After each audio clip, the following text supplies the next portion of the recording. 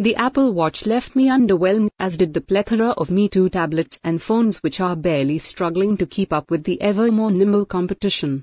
I wrote a blog about the Apple Watch here, wondering whether the company had lost its mojo. When I found out about Apple SIM, having written a book on the 5-star business networks, I suddenly realized the true potential of this great leap forward by Apple. Obviously, there are more than several ways to skin the cat. While everyone was looking for the next innovative product that Apple has produced every few years in the past, what slipped our attention was the innovative service which will make Apple tablets so much easier to use, especially by its target, high-end market. If you do not know much about Apple SIM, you are not alone.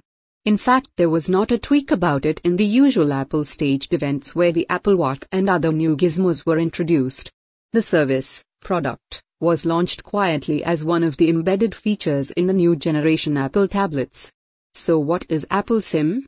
As per Apple, the new Apple SIM is pre-installed on iPad Air 2 with Wi-Fi plus cellular models.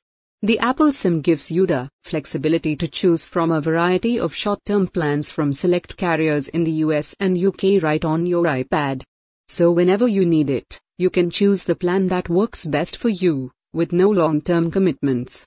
And when you travel, you may also be able to choose a data plan from a local carrier for the duration of your trip. Clearly, if you are a frequent business traveler, this service will fulfill your CFO's dream.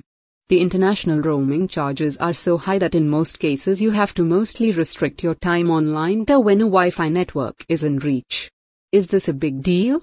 Steve_Jobs_the_Apple_iPad From the customer's point of view, their ability to be online wherever they are is necessary for using all cloud-based applications including emails and messaging systems. If it costs an arm and a leg, as it currently does, customers will grudgingly put up and restrict usage to a bare minimum, while trying to find workarounds. Some companies, such as Vodafone or Global Gig, do provide similar services, so this is not a new offering.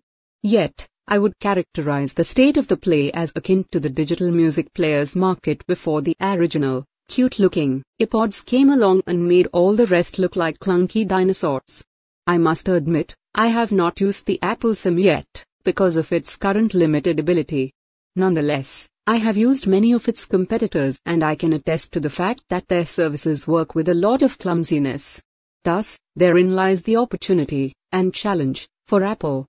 If Apple can make the service as user-friendly and seamless as the rest of its offerings, it will win big in the next tablet war.